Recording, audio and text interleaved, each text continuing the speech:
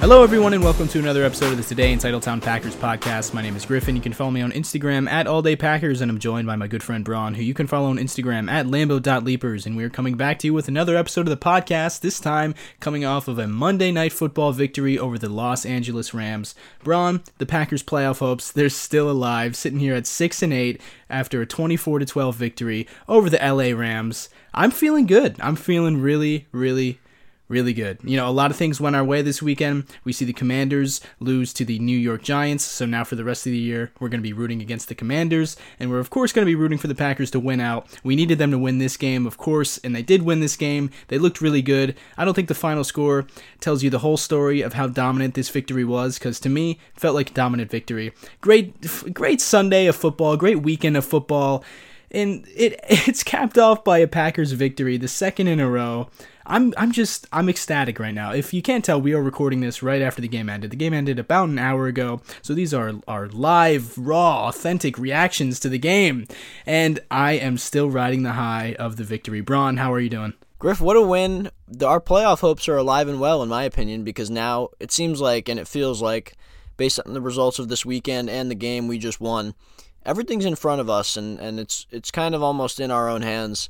And that's really the most difficult part of this whole thing. We've talked about it is trying to go and win all these games in a row and win out. But we're sitting here 2 wins in a row, which is more than most points this year. So this is a place where we want to be playing some of our best football going into the final stretch, where we need to win these final 3 games, get a little bit of help.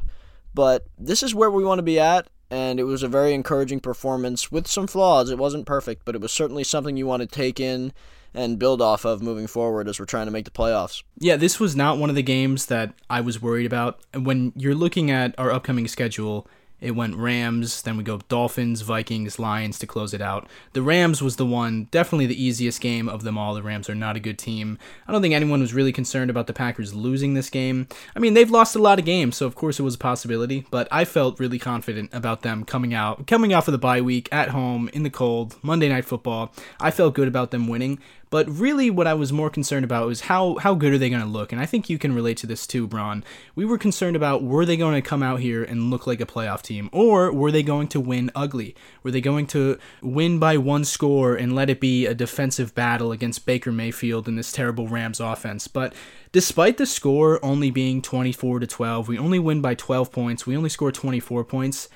I don't know, Braun. At halftime, I was saying the same thing, where at halftime we were up 10-6, but to me, it felt like offensive dominance by the Green Bay Packers. But there were just a couple things in there, like the Aaron Rodgers interception in the first half and the Aaron Jones fumble in the second half, where maybe we should have scored more points, but once again, we just keep getting in our own way. Luckily, we were able to win the game. The defense played well. I think it had more to do with the Rams offense being so bad, but it wasn't a problem in terms of us losing this game.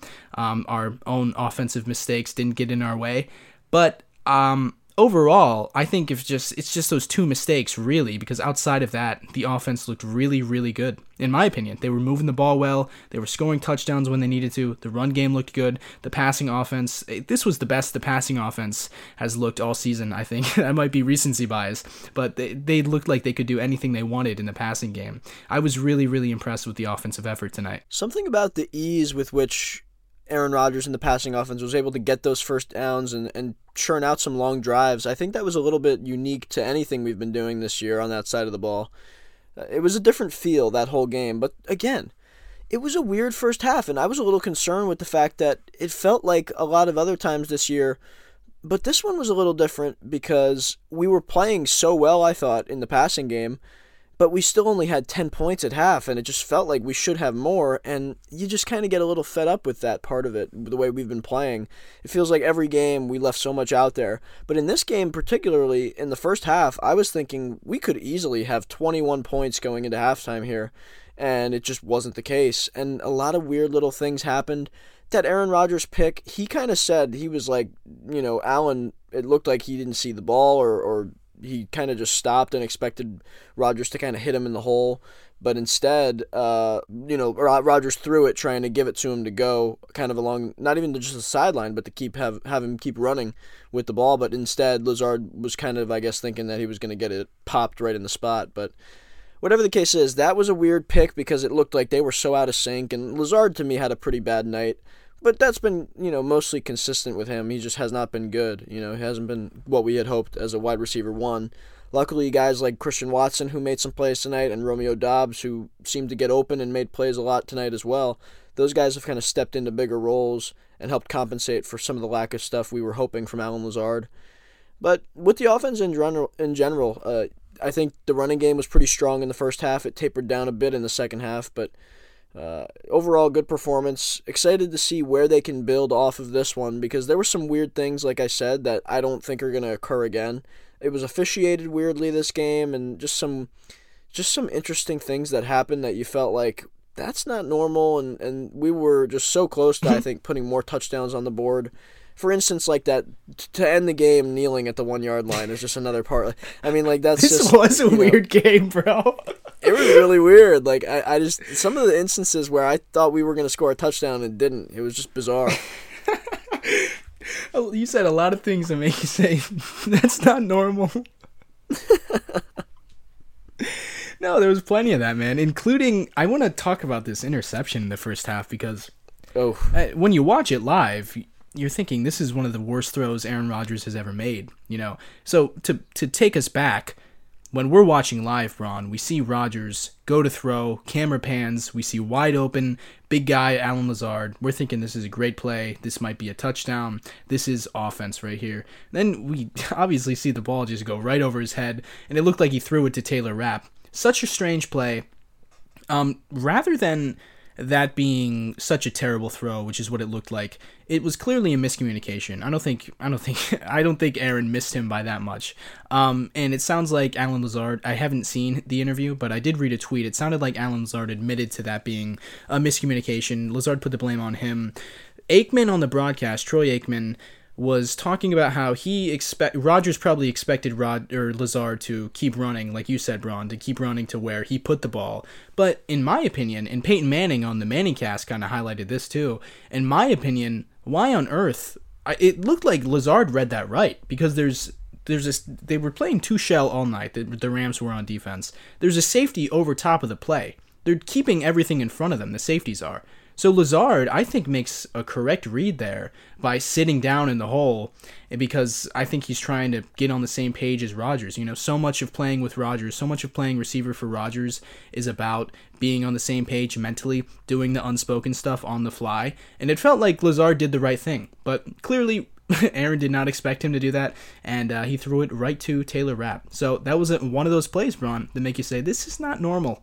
Not normal at all. But outside of that, Rodgers, I think, played really well. I think this was one of his strongest games of the season, and I think this was December Aaron Rodgers in full effect. Yeah, so when I think back to that play, Griff, as soon as that happened, I was thinking, why did Lazard turn up and face the ball? He posted up looking for the ball. He turned his whole body directly to the ball. And I'm thinking, I think Rodgers is expecting, this is our 50-50 guy. Lazard is our contested catch guy, right? He's supposed to be, at least. He's a big body. He's bigger than most of the guys out there, including Taylor Rapp. I think Aaron Rodgers is expecting Lazard to maximize. Rodgers is throwing to the spot where Lazard is running. I don't think Lazard... But Rodgers throws this ball, right? He's open. Lazard is open.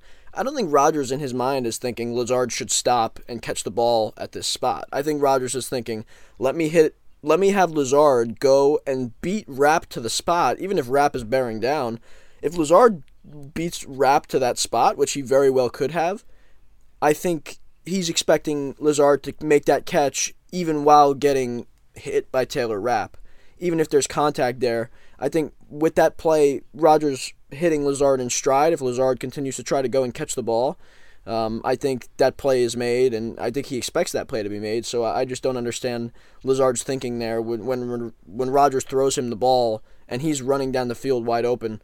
What made Lazard decide to stop and post up looking to catch the ball just in that zone?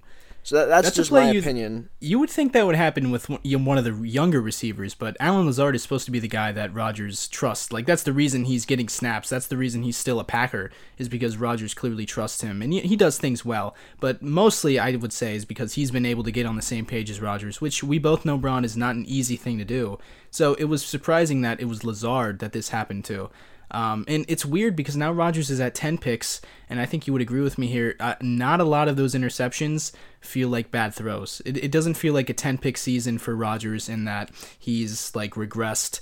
I mean, statistically he's regressed, but it doesn't feel like, from the eye test, it doesn't feel like he's regressed any. But he has thrown 10 picks after all these seasons of the absurdly low number of interceptions. He's now at 10 picks. And at halftime, Braun, you were the one who said, because I said that looked like one of the worst throws of his career, and you were like, it feels like we've said that a lot this season. And it really does. It feels like a lot of these, whether it be miscommunication or bad throws, because there have been bad throws in there, but there's been a lot of miscommunication this season. And when it's a guy like Lazard, that is surprising. Lazard had a weird night to me. I just feel like he didn't have a good night, and it's been a stretch of games for him. And to me, when I look at some of the things he's doing, he seems like he's anything not right in his lap, anything not thrown right between the numbers to him, he just has no interest. Like, he doesn't want to go dive for a ball. Like, there were plays where Rodgers had to get out, and I think he only had 2 targets, but his one other target was a ball that I felt like he could have tried to go after, but he just didn't. And it's just, I'm not saying this is a consistent thing, because he's a great blocker at times, although not this year.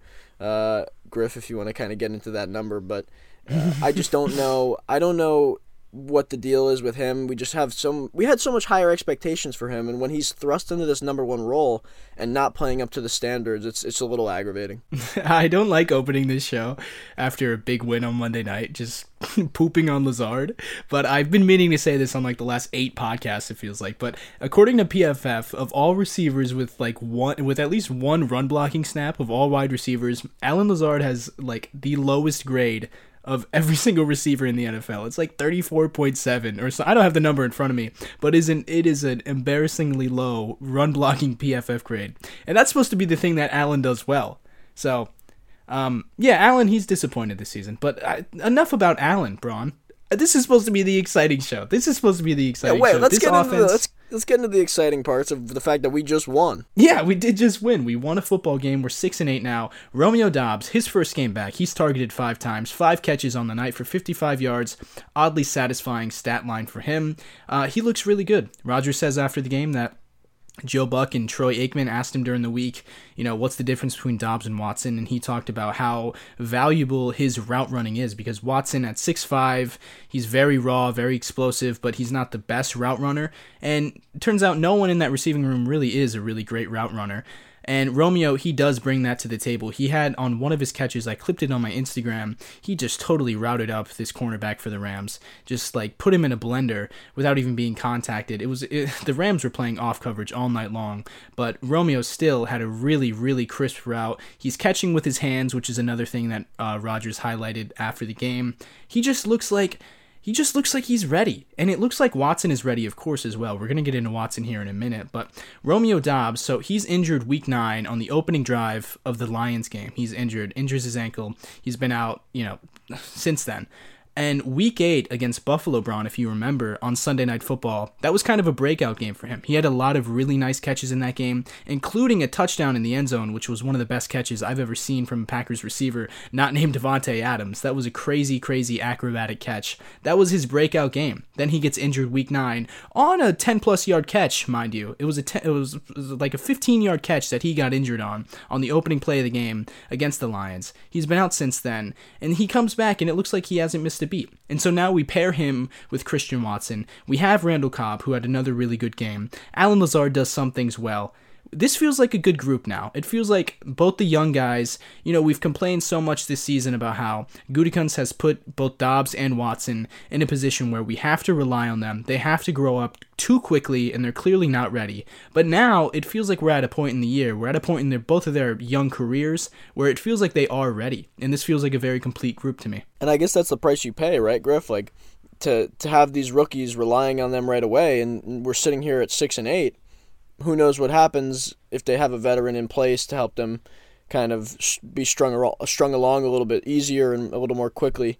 They actually just cut that veteran on this fine game day, Sammy Watkins, which is a decision. I don't even want to get into that. I don't even want to get into the timing of that decision, because it's just another. Well, I kind of do, because Matt said after the game that it was really because they had to elevate Patrick Taylor to be running back 3 tonight. And it sounds like Sammy was just the ranked number 53 on their roster. Well, my problem is, why do they not do this yesterday even, or 3 days ago. I don't understand why they have to do it right before a must-win game. It just makes no sense to me. I mean, the morale, everybody in that locker room, in that receiver room, including the quarterback, Aaron Rodgers, everybody loves Sammy Watkins. I'm not saying it was a move they shouldn't have made, because he did not play well after that Week 2 game that he broke out in. It didn't happen. One big catch. That's his breakout game. He hasn't been good. He wasn't playing well, and that's fine. Should they have released him? Probably, but my issue is with the timing of it, especially because he's a veteran that a lot of guys like, and the young guys relied on him heavily. I think it does nothing good for the team's morale, and if anything, it makes it worse. You know what I mean? It did not. I'm not saying it definitely hurt them, but it couldn't have made anything better. And when you're doing that on the day of a game, it just makes no sense to me from a team locker room standpoint, a people management standpoint. And that's just something, again, I continue to not understand the management skills of this front office. It was a surprising move, definitely. I did not see it coming.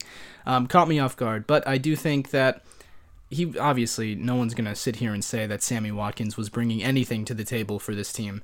But he was actually taking away snaps from some guys who probably deserved more opportunities than Sammy. Another guy who I think will benefit from that, and hopefully we'll see more playing time, is Samori Toure, who I thought has showed flashes over the course of this season, and I'd like to see him get more opportunities to maybe show what he can do. And look, now we're pretty, what are we, 5 deep here, Griff, on guys that we feel like we can probably put in the game, okay, because we've cut Amari, we've cut Sammy. We've got 5 receivers on the roster right now, and I feel good about that 5. Winfrey? Where's he? Is he on the P squad? I haven't heard from him in a while, though. Why would you want to? Fulgham's still there, too. If Fulgham's on the practice squad right now? Yeah. Wow. Man, we've got a lot of great players on this team, don't we? I mean, Romeo Doubs, he's coming in. I still love him. If you remember these training camp episodes, he was my training camp crush. I'm not unique for saying that. Everyone loved Romeo. And we saw some really early rookie struggles with him, a lot of mental mistakes it looked like. But now he's ready. He's come in, and he's catching all 5 of his targets tonight. Another rookie, Christian Watson, continues his really good play. No touchdown tonight. At the end of the game, looked like he probably should have had one, but mental error on his part. But no touchdown for Christian Watson. That doesn't stop him from having a strong game regardless. He gets 6 targets, 4 catches for 46 yards, along of 15. I mean, he just looks like he is playing with so much more confidence at this point in the season than he was early on, because he looks like a polished, developed NFL wide receiver. And it's not just the explosive plays. We didn't have any explosive passing plays tonight. None. I don't think we had one 20-yard play. I might be wrong, but I don't think we did. I can't remember one. But Christian Watson, he was playing in the intermediate range. He looked really good. I know there's one play that I clipped on Instagram where he's running like a dig route, and he kind of sits down right in the hole of the zone. Rodgers throws a dart under pressure, just an absolute laser, and Christian just braces himself for the hit, takes a big hit, hangs onto the football, looked really good. And so it's not just, a lot of people want to compare him to MVS naturally because of the speed, but I think he's shown a lot more than what MVS brings to the table. He's showing the ability to be a every single down NFL wide receiver and a true dominant player for this Packers team. And late as we push for the playoffs here, Braun, because this is a real thing we're hoping for now, he's going to be relied on every single week. So it's nice to see him. He hasn't turned into a pumpkin or anything. Griff, we are hoping for the playoffs, and let's just talk about it here. We have a new updated version of these Packers playoff scenarios. What is it going to take for Green Bay to make the playoffs? It's still Packers have to win out. That nothing's changed. We did just win a football game, which is great. But now we only have to win 3 more games. 3 more games plus Washington now is the team that we're focusing on losing because they lost to the New York Giants. So in terms of these 2 teams, the Washington just needs to lose 2 of their next 3. They play the 49ers, they play the Cleveland Browns, and they play the Dallas Cowboys. I see 2 losses there, in my humble opinion. I see at least 2. And then you look at the Seattle Seahawks. Maybe 3. Seattle Seahawks is the other thing. They need to lose 1 more game. They play the Chiefs next week. enough said, really. So those are the Chiefs just went to overtime with the Texans. But I get your point. Yeah, the Chiefs should absolutely win that game. Well, I can put their schedule out there just for the sake of it, but they play the Chiefs, the Jets, and the Rams, who we just beat, the Rams, obviously.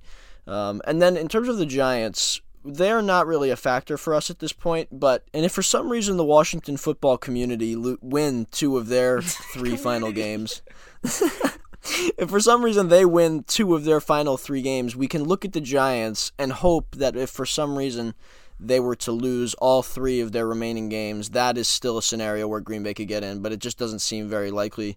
They do play the Vikings, which they might lose that, but they also play the Colts and then the Eagles with some injury concerns that they have and possibly resting their starters, so how likely that is not very much. But when you're looking at what Washington needs to do, losing 2 of those final 3 against 3 tough teams, so those are none of those games, I don't know if they'd be favored in any of those games, Griff.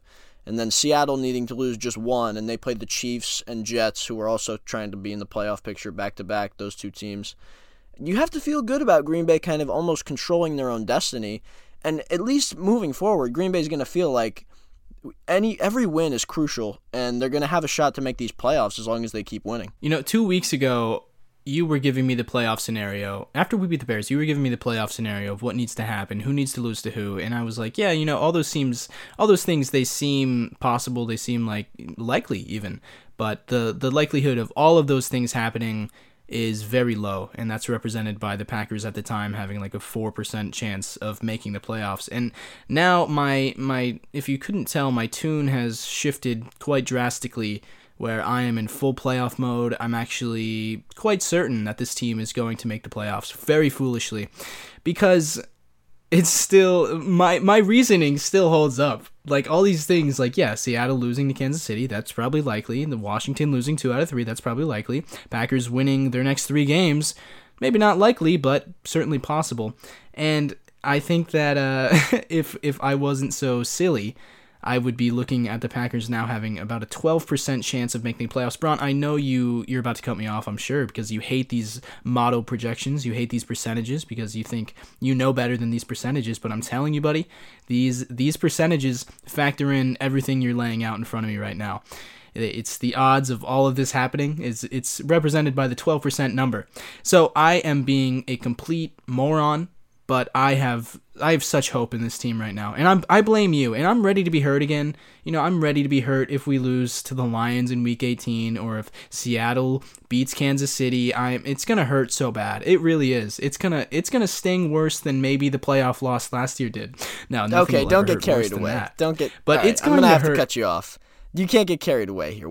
This would all be very nice. This is, nobody expected to be in this place, but I feel like you just said, I feel like a lot of people can thank us for putting them in that space of, I don't know how many people were talking about the playoffs before I outlined some of these scenarios, Griff, and that's a reality. Who was really thinking about the playoffs at this point, even after we beat Chicago? But I put that out there because this is a conversation you need to have. And we have Aaron Rodgers. They don't know that part of it. That's, again, these models, they don't factor in the fact that we have Aaron Rodgers and we have, game's not played on a spreadsheet. Thing. No, it is not, right, Griff? And so these numbers are cute and nice, but really, what's the difference between 12% and they're thinking, we have a not likely chance to win our games, and they think that the Washington group of men in uniform are going to probably win a game or 2. And I don't know if those things are definites. When you play these things out, I just feel like the likelihood is for us to do what we are going to have a chance based on us winning our games. That's all I'm saying, really, is we're going to be in a position to make the playoffs if we win our games, and that's all you can ask for, and that's all I can offer. But I think that those cases for us are something we can feel confident and strong about.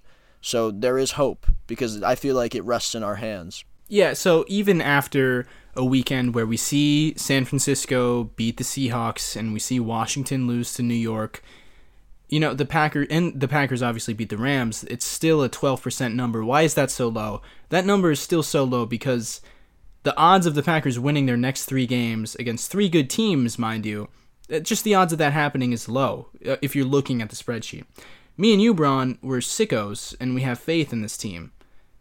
So that's why I feel better, because it's such a fan mentality, but it feels like whenever I'm watching and if I root hard enough and we have Aaron Rodgers, it feels like we could win all these games, you know?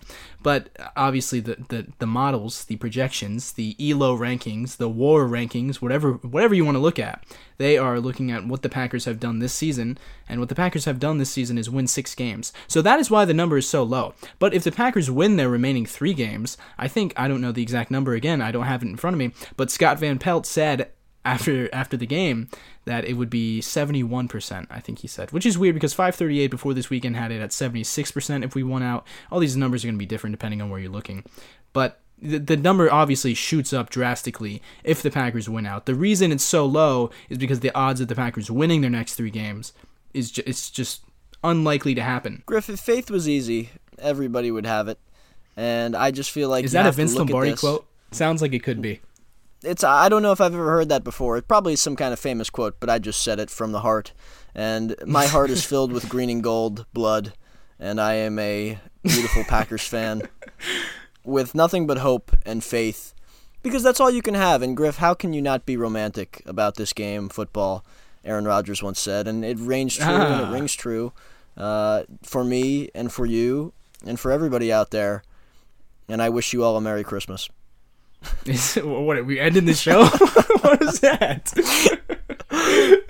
Oh, we're not. I almost felt like I was in a Christmas show or something closing the show. Yeah, that felt like your closing statements there. No, but the Packers, yeah, they're gonna make the playoffs. I'm an absolute moron. I really am. But I've bought in so heavily. I really have. I have so much hope right now, and I'm already thinking about the narrative of, oh my God, man, when we make the playoffs as the number 7 seed, think about all the old takes that are going to be dug up. Old takes of my own, mind you. I am worried about old takes of my own being dug up. So there is a small part of me that is secretly hoping for the Packers to not make the playoffs, so I don't look like a moron in 4 weeks. But Griff, I think they're going to make the playoffs. Let me quickly add to this, and I just want to say again, in 2016, to go back to this every time, right?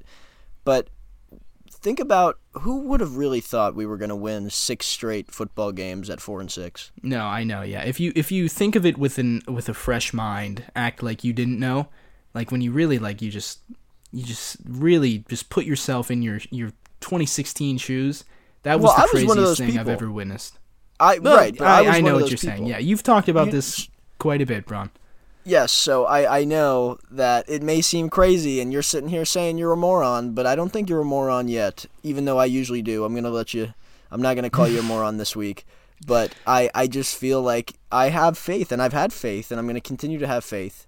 And I feel like every fan should, because that's the beauty in this. If we just were to keep not playing for anything or to lose out, and people were saying that before the Bears game, just keep losing. But now we're in a position where we could make the playoffs, and I feel good about our chances, and with the way we played today, all it takes is just a little bit of luck and a few balls to bounce our way, and I feel like we could really get in this thing. A little bit of luck. Balls have bounced our way so far, you know.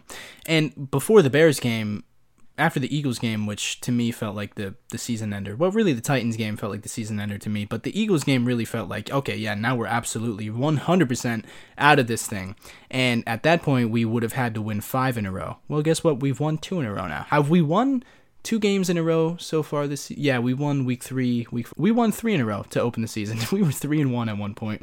Good Lord. Now we are 6-8. What has happened to this season? So many things that you think like, I think Aaron said it at the press conference. Someone said, no, it was definitely Aaron. Aaron said that if there's so many things that are going well for us right now as a team that you think like, what if Keyshawn was returning kicks early on this season? What if Christian was playing this well early on this season? You know, could have been a much different feeling here. Yeah, we've talked about that a lot, Griff. The Christian Watson thing in particular, just that one catch. If he makes that catch, I think, and other viewers as well think that would have had a large impact on our season in a positive way. And it's like these things, it's unfortunate that they occur at this point in the season, but it's kind of the way it goes when you come into a season with a lot of unknowns, and part of that was the loss of Davante Adams and other guys like Zadarius Smith. When you lose guys that you count on and you have to find new guys to count on in different spots, that's tough, and you have to find those guys, and it takes time to do that. So for Green Bay, it seems like some of those things are coming together down the stretch here. Hopefully, it's not too little, too late. Right now, they're in a position where it could matter, and it does matter. But it's unfortunate, but here we are, and we're still in this thing, and that's, again, the only thing you can ask for is a chance. And when you've got Aaron Rodgers and you've got these Green Bay Packers, it just feels like we've got a little bit better than the numbers say. It does.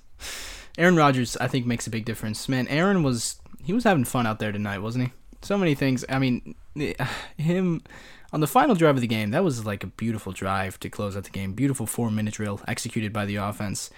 Over 8 minutes shoot off the clock, leading to them taking a knee at the 1-yard line. Wow. What if I don't know why, but I feel like so many people would have felt so much better if we had just scored a touchdown there. I mean, it didn't matter, but just being 31-12, that feels so much better than 24-12. But we take the knee nonetheless, but that was still an 8-minute drive that really killed the game, iced the game. And on that drive, there was a play. It was a handoff to Patrick Taylor where Allen Lazard is lined up at the on the right side. Rodgers motions him in. He stops at the right side of the offensive line, to really at that position where he does on the run plays. And then Aaron goes, "You gonna come all the way over or not?" Lazard finishes the motion, comes over to the left side of the O-line, and they snap the ball. And then just so many examples of Aaron he was just having fun out there tonight, man. It's December Rodgers in the turtleneck, in the green. We haven't worn green since week 10, Braun. Crazy, but we wore green at home, looked wonderful. The vibes were immaculate tonight. Rodgers was having a great time. Yeah, I mean, I know he loves hitting Mercedes for a how nice fun was catch that, and run. Man? How fun Those are was things that he likes, and I know he loves hitting Randall Cobb and Christian Watson getting open and making tough catches. Like, I thought the passing offense looked so smooth for pretty much the majority of the game. The passing offense was everything. It looked like 2021 in a lot of ways with some of the way that they were. It looked like 2020, dude. It looked beautiful out there, man. Like some of the play action stuff was impressive, and it felt very reminiscent of some of our successes of the past 2 years. So I like to think that this is where our offense is headed. They have to keep running the ball well and do it more consistently, but the protection was great. They didn't send much pressure, but the protection was great, and you have to succeed, and that's all you can ask for. Even though the Rams were without Aaron Donald and they're running a lot of 2-shell cover 2, and it's just you have to work with what they give you, and Green Bay did that. Rodgers didn't get hit too much, but there were certainly some sacks, and a lot of those were on coverage. But I thought, we can work with this. I think this offense we can win with this even.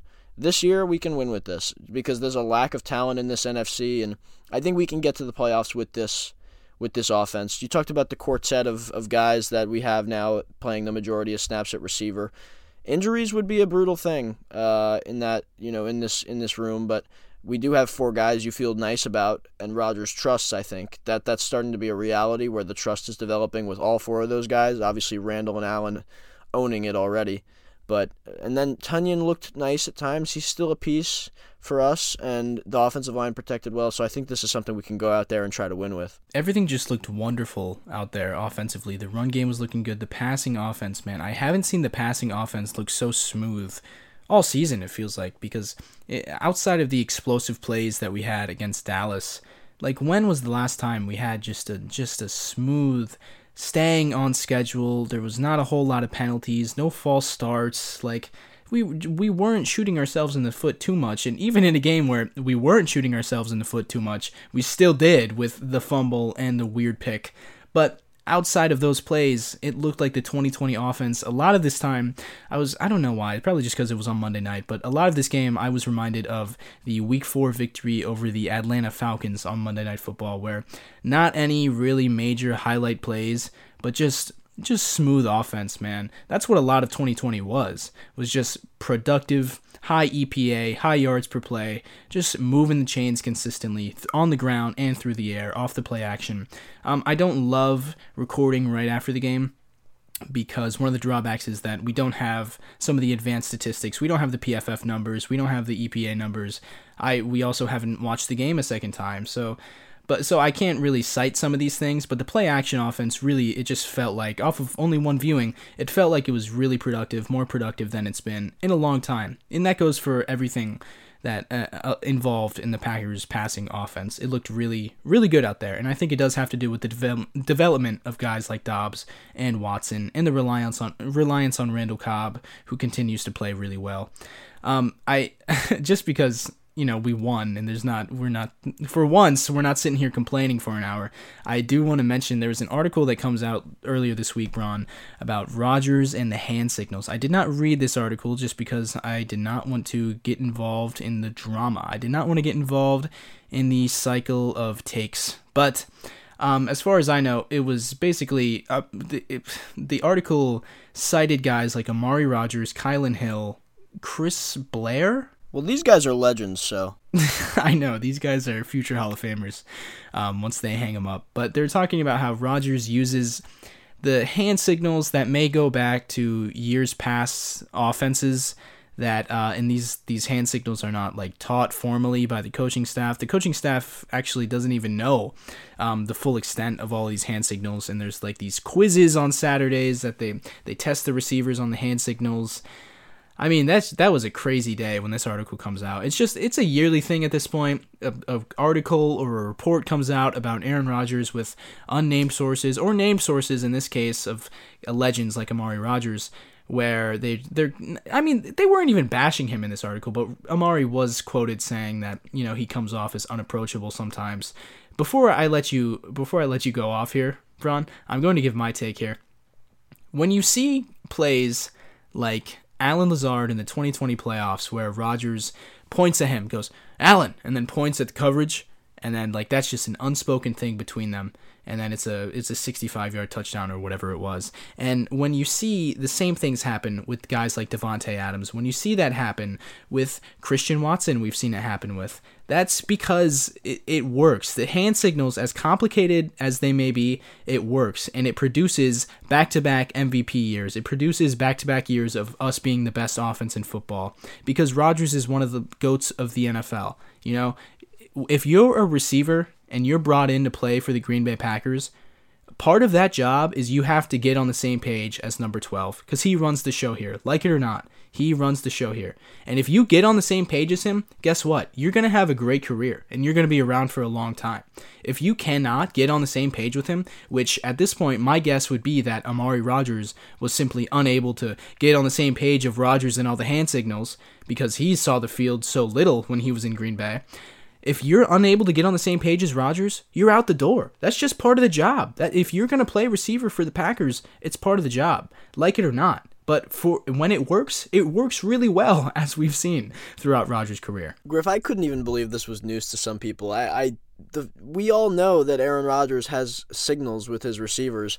The coaching staff has no need to know these, for the record. There's no reason for them to know these. These are not play calls. These are things that Aaron Rodgers will see pre-snap, and then he will alert his receiver, and whatever route he's telling them to run, it's some signal. Is this news to me? I don't think this is news. This is not something we all see it every week. I mean, I don't know what the big deal is. I don't understand what the fodder was all about with this conversation. To me, this is not something that was news, and I was surprised to see everybody reacting to it. But I don't care. I have no desire to even discuss this really, but with guys like Amari Rodgers, who played 14 snaps at receiver for us, I'm sure it probably was hard because he got cut. And just like Kylan Hill, who isn't a receiver for some reason you mentioned, because I guess he was in that article as well, he was cut for being a poor teammate. So another great reference. And then Chris Blair, who everybody knows, including it doesn't make any sense to me, and I have to say, not the best. If you had Jordy or Devontae, or even like a guy like Geronimo Allison, like anybody who caught a pass from Aaron, but these guys are off the team for a reason. Clearly, they had a hard time learning these signals, and maybe they should go back to the classroom and figure that one out for their future teams. Some of them won't be playing again, unfortunately, either, which is part of it. But I don't want to even bother with this too much. But again, Amari, if Rodgers felt like he was unapproachable, it's because you played awfully for the entire stretch of your Packers career, and you weren't on the field much either. But it doesn't make any sense. How is Aaron Rodgers unapproachable? I mean, all he wants to do is get better and help you get better and help us try to win. and so I don't understand that conversation either. But when you fumble every other punt return, it's hard to be excited to talk to you, I guess. So that's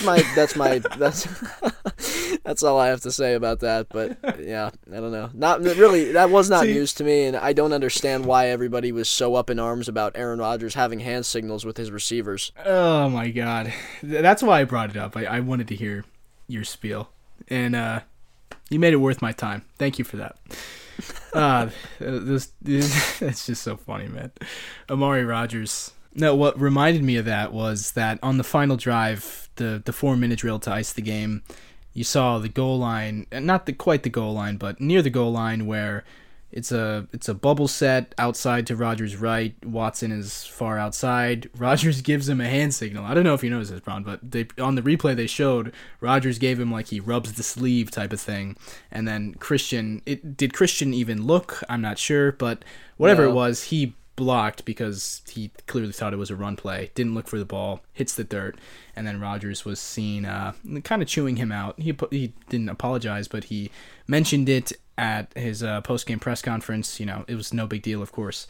But that was it was just so funny that the week after this article comes out about the hand signals, that it's clear and obvious that Christian missed the hand signal there.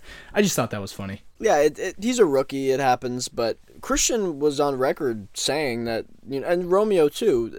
These are non-issues for them, and they always talk about how great Aaron's been with them and how approachable he is. So, I mean, the guys that have success don't have issues with Aaron Rodgers.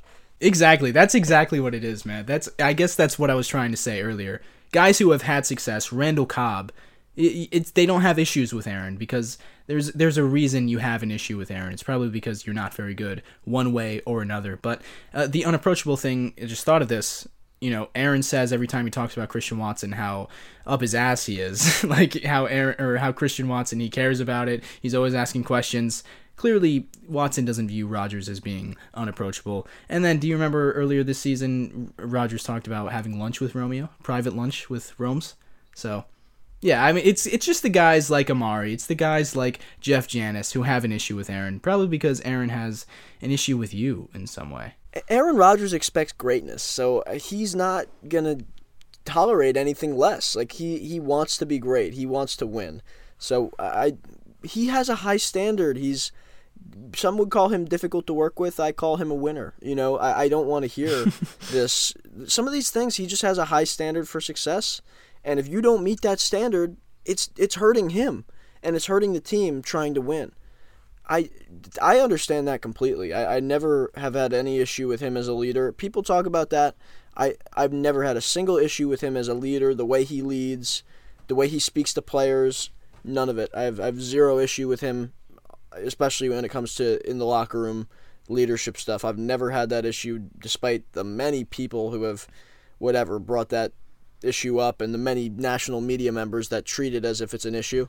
I think anybody in the building and who has success and is a part of the reason why Green Bay is a successful franchise every year, and anybody who understands that locker room at any level knows that he is one of the league's best leaders. All right, that's enough of that. Got bored of that conversation. Let's talk about the defense, Bron. Defense looked good tonight. Baker Mayfield has the big comeback drive on last Thursday night against the Raiders, where everyone's all excited about Baker Mayfield with Sean McVay. But if you watch that game, they were down 16-3 for most of it because Baker was not playing very well. No one expected him to play well because it was a new offense. He'd been there for 2 days, but he wasn't playing very well in that game. And so I did not expect him to come into Lambeau Field where it was 15 degrees and play well. And what do you know? He did not play well. 57.1 completion percentage, only 111 yards, 5.3 yards per attempt. He got a touchdown in there, but also a pick, which was really just a terrible interception. Baker doesn't play well. Defense looks good for most of the night, outside of some minor nitpicks that have to do with one Joseph Berry. But outside of that, pass rush looked good. 5 sacks. Kenny Clark was dominant. Preston Smith had 2 sacks. Kingsley Enikbare looked really good. Coverage was, I mean, it's so hard to even talk about the coverage when this game just ended an hour ago. But to me, on first viewing, it looked fine, you know? So I was very happy with the defensive performance, although I can't say I expected anything less than this. Yeah, I almost think they have to play better, even though that number 12 points is a nice number to see, but I feel like there were parts of what they were doing that weren't good enough. And look, this is the standard in Green Bay, is you have to play, and especially in this stretch that we're going on here where we're trying to win and get into these playoffs. 2 in a row we've got here. We're trying to play our best ball. I think there's something to build on here, but I don't think it was good enough, especially against this group. When you're talking about a guy who just got into that building a little over a week ago at quarterback for them, and then the lack of receiving talent they have at this point. They're trotting out guys that aren't very talented. Van Jefferson and Tutu Atwell are their 2 pretty decent guys, and Ben Skoranek is another guy that's been contributing for them this year, but not anything that with our secondary, you'd think that we'd be able to cover. I thought, in terms of guys who I thought played well, you mentioned Kenny Clark. I thought he had a phenomenal game. I thought Quay Walker had a really nice game. Kingsley and Preston both off the edge played really well. I thought Justin Hollins had a nice game. So there was guys up front that I thought played really solid ball. And it's nice to have Devondre back in there, kind of controlling things, and getting that linebacker duo back. It's helpful. But there was run defense issues. I thought Amos was not good in coverage tonight. He had that one pass interference that everybody remembers, but he just, he's not being able to. He can't run with receivers at this point. No, that's a big issue, I think, with Amos. He's really fallen off speed-wise. Yeah, and the safety play wasn't great tonight, and some of the coverage was not perfect. There were guys that got open in spurts here and there, but I thought for the most part, good defensive effort. Just, I think they have to be better. Especially, what are they going to do in Miami next week? God. I have concerns. I have concerns about their coverage. The coverage could be ugly. I do think that could be a real problem against Tyreek Hill and Jalen Waddle, that speed. Oh, my I have good concerns. God. I really have concerns. I do. Dude, this could get bad. We can't do anything on, even though the downfall of this team will be the defense. If it's gonna happen, if we are gonna go into Miami next week, and if we're gonna lose, it's gonna be because of the defense not being able to move up and play against this. Bro, we haven't lost a game because of the offense since when? I don't even know. Right. Because even against the Titans, the offense kind of choked it at the end there, but the defense gave up a career game to Ryan Tannehill. He threw 4 incompletions. Right, and they had nothing on offense from a passing standpoint either. So it just and that game was in Lambeau Field. It's pathetic stuff, right? But it has to be better. That's why I'm saying, Griff, everybody's, the defense, 5 sacks. It has to be better than this. I don't think that's unfair. The standard is high, because we've got to play good teams moving forward, and you should put 12 on the board against this Packers defense and no more when you're that kind of Rams team. But Miami, I'm afraid that could be a little more difficult, and I don't think that's surprising to anybody who's listening. Miami's going to be a difficult challenge, and they've got a decent running game. Tua has been better than he was in previous years at the very least, and the receiving talent they have is just out of this world in terms of the speed.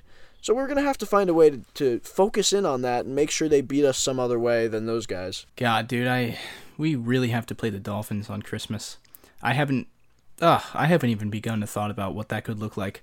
I've only thought about how happy my Christmas will be if we win.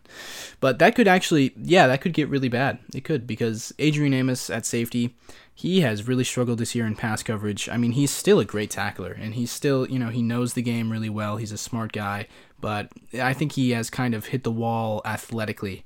From a speed perspective, especially because there was a play where Baker Mayfield actually got sacked, but Tutu Atwell's running a corner route, and Amos just can't keep up with him. I'm sure you remember what play I'm talking about here. It was at the beginning of the game. And Amos, he's looked like that a lot this season. So thinking about him trying to contain Tyreek Hill, thinking about Adrian Amos being the last line of defense against Tyreek Hill when he can just pop 70-yard touchdown at any point in the game, that does scare me. It does give me a lot of fear.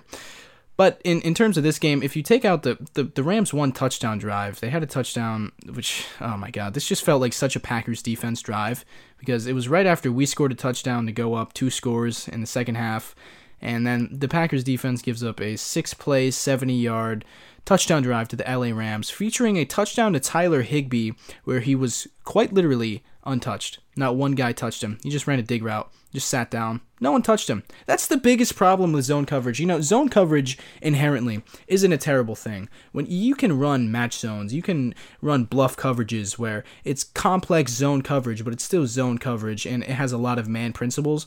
But so much of this Joe Barry defense is guys, like let's say they run cover 3. You have three defenders covering, they each have a deep third of the field. And these guys will just drop to a spot on the field and just stay there. They're not rerouting these receivers. They're not contacting these receivers. It doesn't even look like they have eyes on any particular receiver. It just they drop to a spot of the field, they drop to their zone, and they just sit there. And that's what happened on the touchdown. It happened on the opening drive of the game.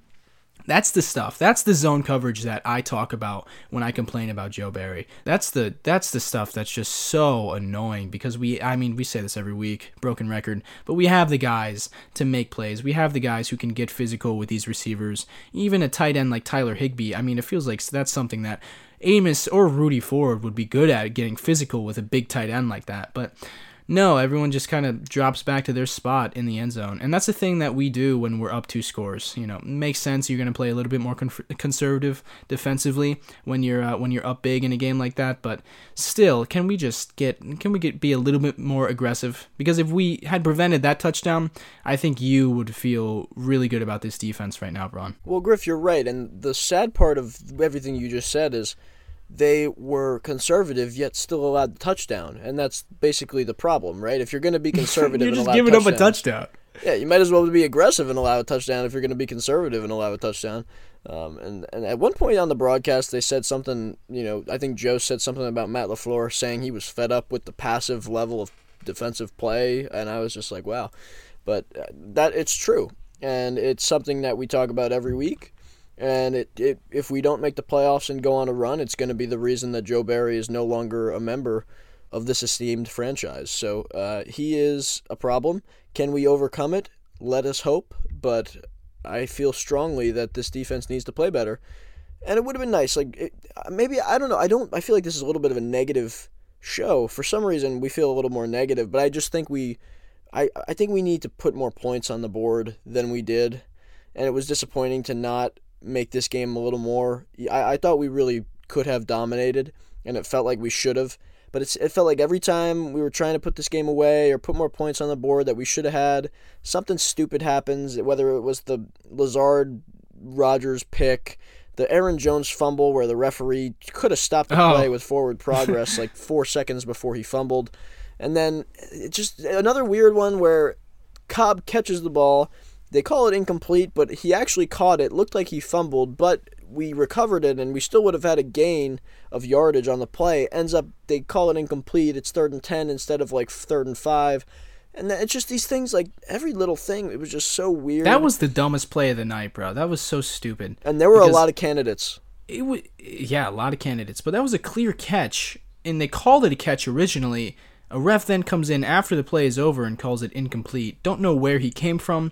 Don't know what his viewpoint on the play was. But it was clearly a catch. And I swear to God, again, haven't rewatched the game, but I swear to God, I thought I heard a whistle for forward progress before the ball came out. Because if it was a catch, it would have been a fumble. But we recovered it anyway, so it wouldn't have mattered. But I swear to God, before the ball is ripped away from Randall Cobb, I thought I heard a whistle. I don't know. If there was no whistle, then I sound stupid. But I swear I thought I heard a whistle. Well, if there wasn't a whistle, they should have blown one. If there wasn't, they should have, because he was held up for 2 seconds. You know what I mean? Yeah. They're very quick to call that. This was a really weird ref game. Well, and think about how many Keyshawn Nixon returns that were just, I think, was there 2 that were flagged for holdings? I don't even remember, but it just felt like there was. I think that's right, but I just know that there was many things that went weirdly, and I don't know why that was or whatever the case is.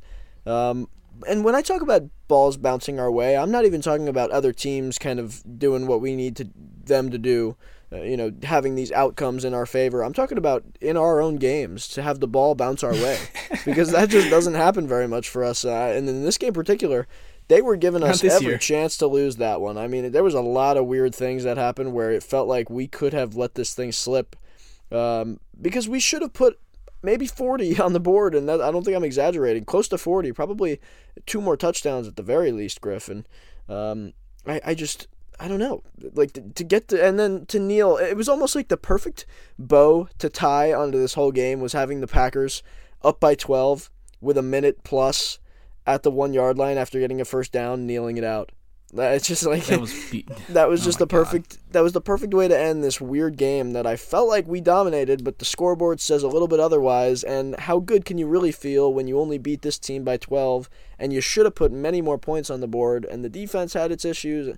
It's just like, how good can you really feel? But okay, I think good news is they feel fine. They feel fine. They feel fine, but how do I feel? And that's all that matters on this show. But, I mean, I would like to see a little more dominance, because I want to see us play like a playoff team. That's the goal. That's the name of this game when you're in week 15, 16, 17, 18. You need to play. Okay, I think they looked like a playoff team tonight. I do. I think they looked really good on offense. But they have to put the points on the board. I think they now have to. If we're in a scenario where this is a shootout, they're doing this in Miami, we don't kneel it.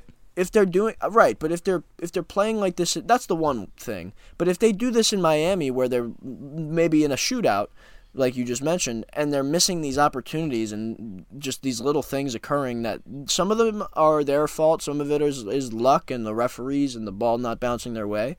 But if they're not capitalizing on these things and putting points on the board come next week, and we're playing a better football team with a lot of firepower, it could hurt us. So when we're doing it against a team of this caliber, and I mean that with the least respect possible, because they are a terrible football team in their current state. If they do this against a great team or a good team like Miami, that could be a troubling situation where we could lose, and we can't afford to lose. So I don't have that same, like, oh well, at least we won. Like, we need to be playing like a playoff team, and I don't know if it felt like we did that on offense at times, but it also felt like how good this team is very poor right now. They're just so injury riddled and so bad. I don't know. Maybe I'm over-exaggerating. Maybe I'm being a little dramatic.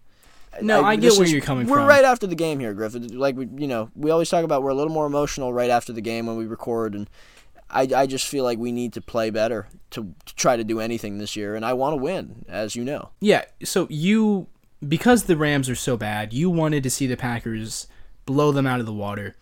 And if you look at anything except the final score, I think they did that. Really, I think they played really well. The Packers had 27 first downs. The Rams had 13. The Packers went 4 of 9 on third down. That's not terrible. They were 3 for 5 in the red zone. They had 345 offensive yards to the Rams 156. They dominated this game. The scoreboard's not going to tell you that, and it would be nice for literally no reason at all, because it means nothing. But it would be nice for us knowing that we scored 30 and we beat them by 3 scores. But I think if you watch the game, which we obviously both did, I feel okay about this performance. I do. We dominated. We beat the Rams by a lot, and it wasn't close. And it never felt like it was close. And it never felt like, oh boy, we got to tighten up here on D. In the second half, it never felt like that, because we were up by a lot, and we were playing well, and we never hit the wall on offense. We had one drive stall out. We had one punt in this game, only one punt, and that was the drive. That's part of it, Griff. We scored 24 points with one punt, and I just feel like we left a lot out there. And I want to win, and I want to play, like, I want to fire on all cylinders. These are the things, like, I want to see them do. Trying to get down the stretch run and trying to win games, like, it would have just been so much more. I think there would have been a lot more momentum than there even is now, because I think they're carrying a lot of it. But I think a performance where the point total isn't the dominance, whatever. I just wish they were a little more efficient, like a little more successful, putting points on the board. The amount of success they had versus the points to show for it, I just wish they, based on that success, because they had a lot of it, I just wish they translated that into more points. And that's my issue. I just feel like they left so much on the table, so much out there. And maybe that's why, we're straight off the game, like I said. Maybe that's why I'm a little more pessimistic than usual, but I mean, I'm sure you and many of the viewers imagine me after a win like this being a lot more optimistic, and I feel great about our chances. something about the way that this game went for me just felt like we left way too much out there, and we can't afford to do that, especially, doing it against a team like this. We've got games coming up where we just cannot afford to do it because one slip up and we are out, and that is it. And it's unfortunate, and I have a lot of hope that we can do it right, but we have to start playing like it. I will say, if we lose to the Dolphins next week, you're going to come on the midweek show next week talking about, well, if the Commanders lose out and the Giants lose out and the Seahawks lose one more game and the Packers win out, they can still get in. Then we're going to repeat the process once again. We're going to talk a lot more about the Dolphins game, I imagine, on the midweek show this week, which we will be doing. And by the way, if you are unaware, that is our voicemail and email show. So if you want to call into the show, if you want to email the show, send in a question, send in a take of some sort, you can do that by calling the number 920-430-0711. Or if you'd rather email, you can email us at todayintitledtown@gmail.com. Send that in before, I would say, within the next couple days of when you're listening to this, so that we can get it in time and answer those questions or read your takes or play your takes on the show coming out later this week. That's going to be fun. We're going to talk a lot about the Dolphins game because it's a huge game, and I'm really excited for that Christmas Day game. It might ruin my Christmas, and the Christmas of 2022 may be highlighted in my memory for years to come by the Packers' tragic loss to the Miami Dolphins, which ended their season on Christmas Day. But I'm hoping it's the opposite. Hoping for that. And it's going to be a good game regardless. I think it's going to be close. It's going to be a fun game. Dolphins coming off a 3-game losing streak, but we know, obviously, they have a lot of talent on offense, and we know how good they have been at prior points this season. So it's going to be a great game. Going to be a fun game. Packers, man, I'll say it again. I have hope. Foolishly, I am but a fool. I have hope in this for this team's playoff hopes. What have I done to what have you done to me, man? I did not want to get to I'll this take the point. blame for this, especially if it all goes south. But the good news is we're wrapping a lot of momentum. We're wrapping a lot of momentum in a box here, and Green Bay Packers at the top of that box, written on that name tag. So Santa Claus is coming to town. We are going to Miami, though, so we're going to be out of town. But a lot of fun. A lot of fun. It could be this could be detrimental to our Christmas health, but it also could be a special thing. So here we are, right? We're moving to Christmas time here. This is Christmas time, Christmas week, and we are coming off of a win. So it's going to be a good week. A lot to hope for, a lot to be excited about, a lot of reason to have faith, and not just the Christmas season faith. I'm talking about faith in this team. So a lot to be excited, and no matter how it seemed. No matter how it seemed throughout the show, I'm very happy. I was happy. Well, I think this morning when I woke up. I've been more pessimistic than you, and that's a little bit out of my nature. But I as you know, but I feel good. We are still in this great spot, so I feel great. And I'm just a little more subdued because of. I feel like I said, we left a lot out there, but I am very confident in what we can do moving forward. Yeah, me too. And I have hope. So that's going to do it for today's show. Thank you so much for listening. If you liked it, you can rate us 5 stars on iTunes, Spotify, wherever you are listening to this show. You can rate us 5 stars, leave a review, send us feedback on Instagram at todayintitledtown. You can follow me on Instagram at alldaypackers. Braun is on Instagram at lambo.leapers. If you don't already follow us, make sure to do that. Follow the show on Instagram at todayintitledtown. And that is everything. So thank you so much for listening. Go Pack Go. Merry Christmas. Yes, Griff, the Christmas season is upon us, and hopefully Santa Claus is going to bring us something nice on Christmas Day in Miami. Thank you for listening, everybody. As always and forever, Go Pack Go.